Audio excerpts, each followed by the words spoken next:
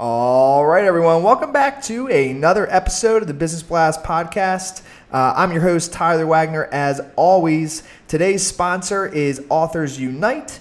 And if you want to become a successful author, Authors Unite is the place to go. So head on over to authorsunite.com to check out a free case study that'll teach you how to do exactly that. And now let's jump into the episode.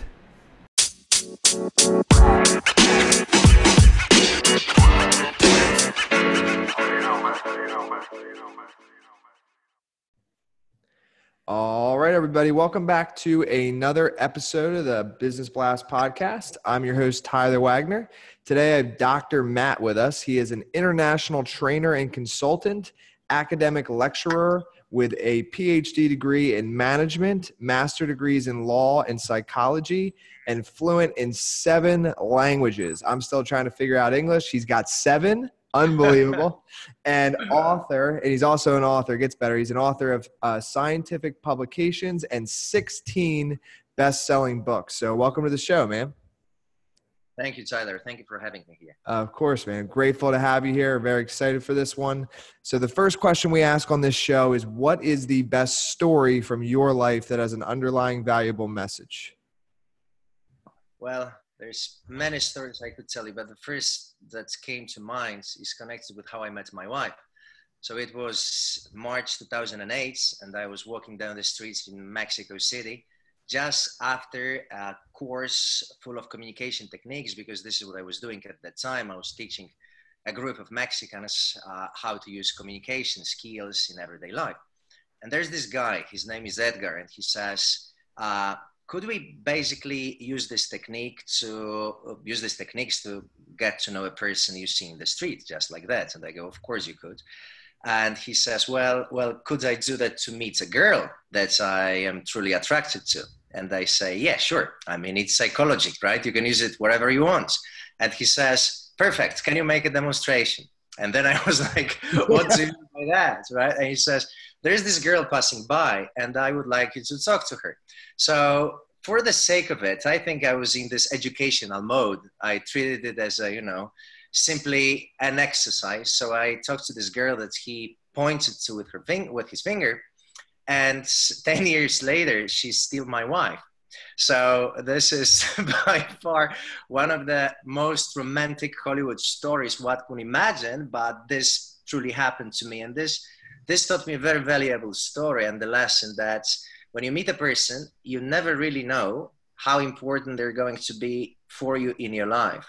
So maybe this person will be your wife, maybe this person will be your husband, maybe this will be your business partner. You can never know who this person will turn out to be in your life. So you should always treat people with respect, with dignity, and always have that in mind. Maybe this is the most important person of my life that I'm talking to right now. So after that situation, I have always had this in my mind, and I always try and do my best to treat people with this respectful attitude, thinking you never know what's going to happen. So let's just go for it. Maybe this is my another wife sort of story, you know? Absolutely, dude. That's wild, too. That's like the coolest story of finding your wife that I've ever heard. That is just like, what? That's amazing. So yeah, I couldn't agree. Yeah. Once that happens to you, you look at everybody a little differently, I'm sure. Yes, sir. So the next one I got is, what is the most valuable piece of information we should know that's within your expertise or industry? Well, there's many things that I do, and honestly, this is probably one of the most difficult questions because I need to select some information, and there's so many aspects that we could focus on. But a general concept would be that if you want to create a better future, you need to deal with your past first. Most people think about, because we all have plans, because we are motivated, and there's this huge culture of success everywhere where we live right now. So everyone wants to get better and make more money and be more successful and look better and so on and so on. But my message and my learning has been that if you want to create a better future, you first need to create a better past. And it usually surprises people because they think that past is something stable. It's not dynamic. things happened and we cannot come back to it. But it's not the point of what happened in the past, but how you treat it. And there's many demons that all of us have. We usually suppress them. We don't want to come back to what happened before, our relationships with our parents, situations at school, situations with our friends and so on that were not necessarily unpleasant. But one would be very surprised how deeply it is ingrained in our psyche and how it influences who we become later in life. So my recommendation and my very important message would be, if you want to create a better future, you need to look back into your past, clean it, take care of what happened there, talk to your inner child and make sure you're okay with everything that took place so that you forgive, not necessarily forget, but you take feedback and free yourself from what happened before. Then the future will really be created rather than being a repetition of the past, which in many circumstances is what unfortunately happens to people. They want to achieve something, but they don't know that there's something holding them back. And it's some parts of their psyche which are still broken and need to be repaired and need to be understood. That's why this is something that I would definitely focus on. Yeah, man, that's huge because I think, I feel like I've heard it so many times, like forget about the past. So you're saying you actually have to like fix your past. You know what I'm saying? And be okay with it. Yeah, I totally go along with that because I noticed that what's holding people back from creating a future is past. Because for them, in many situations, future is repetition of what happened before. So they are bound to choose the same romantic partners, and go into relationships which would never work. They are bound to procrastinate and so on because of the things that happened in their past. So I say, repair it first and later think about future, and then it's going to be easier. You cannot really forget it. It's deeply inside your brain, right? Yeah. So you simply need to confront it. Repair it, and you'll be fine. Got it. Okay. And then what is your best piece of overall business advice? So not necessarily industry specific. Well, I would say that you need to constantly learn from people who are more clever than you are and think about 4 areas and focus on 4 areas.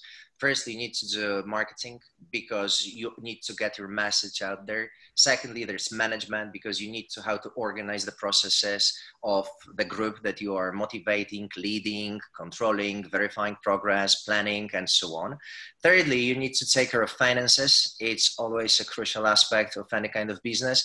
And finally, add some soft skills to it, which is broadly understood psychology or social competences, emotional intelligence, communication skills, and so on. So if you have that 4 pillars, then business should be working fine.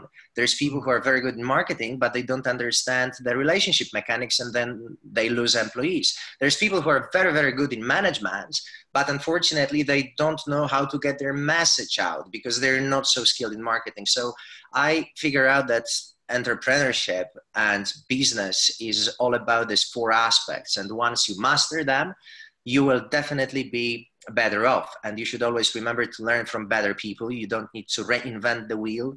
Probably someone has already done it, maybe not in the same field, but in some other, what you want to achieve. So once you meet the person, talk to them, convince them to teach you, become a modest students, then you will, after a certain amount of time, get where you want to get. Got it. And then if you could give your younger self one piece of advice, what would that be? Well, I would tell myself to focus on the bigger picture and definitely not worry about what others are going to say.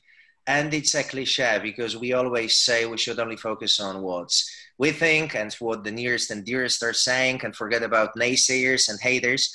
But it's easier said than done, right? I see how I was worried about what others were going to say, how I was going to be judged, how people from Facebook that I didn't even know about would react if I was going to get a thumb up or maybe some criticism. So this took my energy away. This was toxic attitude towards living because you're basically trying to sell yourself as a green dollar banknote, but you're not. You're yourself, and you'll never be loved by everyone else there is. So if I had known that, and I say known that kinesthetically inside my body rather than know it cognitively, I would have accelerated faster. definitely I would have given myself advice to learn Chinese and Arabic also. I'm doing Chinese right now. I'm getting better at it.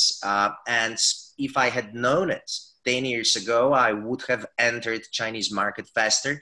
And it's the biggest market there is right now. So I can see how, because I focused on other languages, I focused on Spanish, I focused on Portuguese, I focused on German. I was successful in these countries, but Arabic language and Chinese language, whoo, would have been a totally different adventure when it comes to scale and size, Taylor. So this would be my advice to myself. Dude, it's still unbelievable that you're able to learn.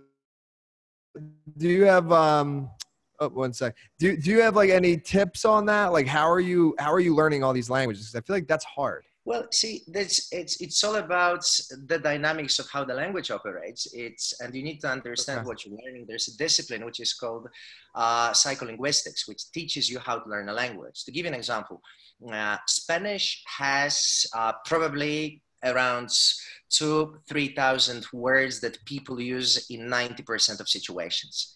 But overall, it has more than 100,000 words. But it's nonsensical to learn 100,000 words if statistically they're irrelevant. I mean, like the word beehive in English. I mean, statistically, you're not using that word even if you know it, right? Yeah. So you need to firstly know what to learn and master around 500, 800 words, vocabulary items that are constantly repeated in everyday life situations. Once you get that, you will understand and be understood in around 80% of situations. And this is already enough to control the current of the river, right?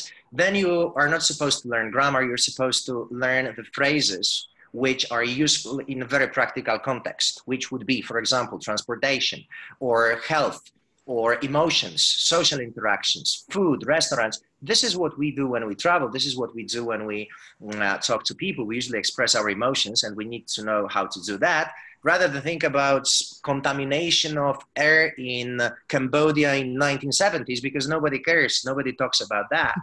And definitely we should firstly talk and later try to understand. This is how children learn. See, this is interesting that we adults firstly want to master the language without speaking it because we don't want to make a mistake. I mean, if child was thinking this way, that they don't want to make a mistake when they learn walking, they would never basically start walking. So we need to speak. And once we do that, then we will be corrected. So we shouldn't worry so much about mistakes, and definitely understand that the language we learn and pick up at school is something totally different than the language we use in our everyday communication, because school is teaching us to pass examinations. That's how they assess our knowledge. They grade it. But in reality, you will never be graded by someone you talk to if you're a nice, pleasant, and open-minded person, but your grammar is incorrect. I mean, nobody's going to care. I give this example, and it's really funny that imagine there's this guy walking down the street and he sees a beautiful girl. And he thinks, oh boy, I would like to approach her, but what if she doesn't decline the verbs properly, right? What if she makes a mistake? I mean, people don't care about it, Tyler. People really don't worry about it. And it's way easier than one could actually think, because firstly, the list of vocabulary items is relatively short. Secondly, most of them, if you learn the language from the family that you already know, is quite similar. Example would be Spanish, right? Motivación, producción, acción. This is production, motivation, action. This is basically the same thing. You just need to see that once you Spanish your English a little bit, then you can master the language. It's a different story with Chinese though, but mostly the languages people want to learn come from the same linguistic families, which means they are basically very, very similar. Dude, that was the best answer ever. Yes. I feel like really confident now going to like learn another language. So that's good. Perfect. So my next one, I'm excited for your answer on this because you said, so psychology, which I think is related. So in your opinion, what is the key to happiness? Well, it's probably you could dwell on that question in different philosophies, religions, and all kinds of systems, because everybody seems to have an answer. But you said, in my opinion. So the first Yeah. thing I would say is authentic relationships. Authentic, I mean, where you would be loved and where you will love someone, where you can be truly yourself. That's a second factor, which means you say and do what you think and feel. It means being yourself. Otherwise, they go into a certain personas. They put on a social mask, which is of course necessary to function in everyday public life. But we need to have someone in the backgrounds whom we can really and honestly connect with. So that's what I would say. Authentic relationships, being congruent with yourself, right? And being competent in something, which means being successful, no matter what it is. If it's public speaking, if it's running an amazing show like yours, or writing a book, or being an athlete, just be good at something, because this will basically pump up your self-esteem. This will make you feel good about yourself. This will make you stronger. So once you have that triangle of authentic relationship, being yourself, and being competent in something, then I, at least from my experience, think you will be a happy person. Mm-hmm. And then so I'm sure you've read a ton of books. So what is the best book that you've read, and what's the number one thing you learned from it? Oh boy, this is probably the most hard question, right? That I could ever get, considering how many books I've read. So I basically what I did, I was scanning my mind, thinking, so what's the most important thing? And there's so many that came to mind: psychological books, even the Bible cropped up, right, and so on. But the one that has been stuck in my mind is Toxic Parents by Susan Forward and Craig Buck. This is an amazing book that in its times was very, very important, because it opens up the passage to all children who would basically right now be adults to talk about toxic situations from their childhood and free themselves from, and the title says it's all, toxic parents. So it's very cultural that we idealize our parents, that we say we should love them, we should worship them. As a matter of fact, these are just regular people, just like everyone else, with their pros and cons, advantages and disadvantages. But many people feel pressure to love their parents, to accept the way they are, to forgive. And sometimes simply parents made mistakes. So once you understand that your parents are just regular folks, maybe sometimes very eloquent and intelligent, and sometimes not really, then you can free yourself as even an adult child from them. And this way, stop repeating the mistakes that you would have to repeat if you didn't really cut this umbilical cord, metaphorically speaking, right? So that book was very, very important for me, because it's helped me release certain guilt I had and simply see my parents as they are, with positive and negative aspects, rather than only idealizing them. So it was, I would say, emotional catharsis that I felt after reading this book. Highly recommend it. It's an amazing book. And if you were, just before I get to the next one, how many books do you think you've read, if you were to guess? Estimate? Oh, I think it goes into thousands, maybe. Yeah, that's sick, dude. That's so cool. I'm in a couple hundred right now, but thousands, that's another level. That's sick. Yeah. Well, it's a question, maybe accelerated learning course, and then it'll be better, right? Yeah. The next one is, what's your favorite quote and why? Okay, this is Einstein's quote, right? Albert Einstein's quote, and I love it. Let me quote it. Great spirits have always encountered violent opposition from mediocre minds. The mediocre mind is incapable of understanding the man who refuses to bow blindly to conventional prejudices and chooses instead to express his opinions courageously and honestly.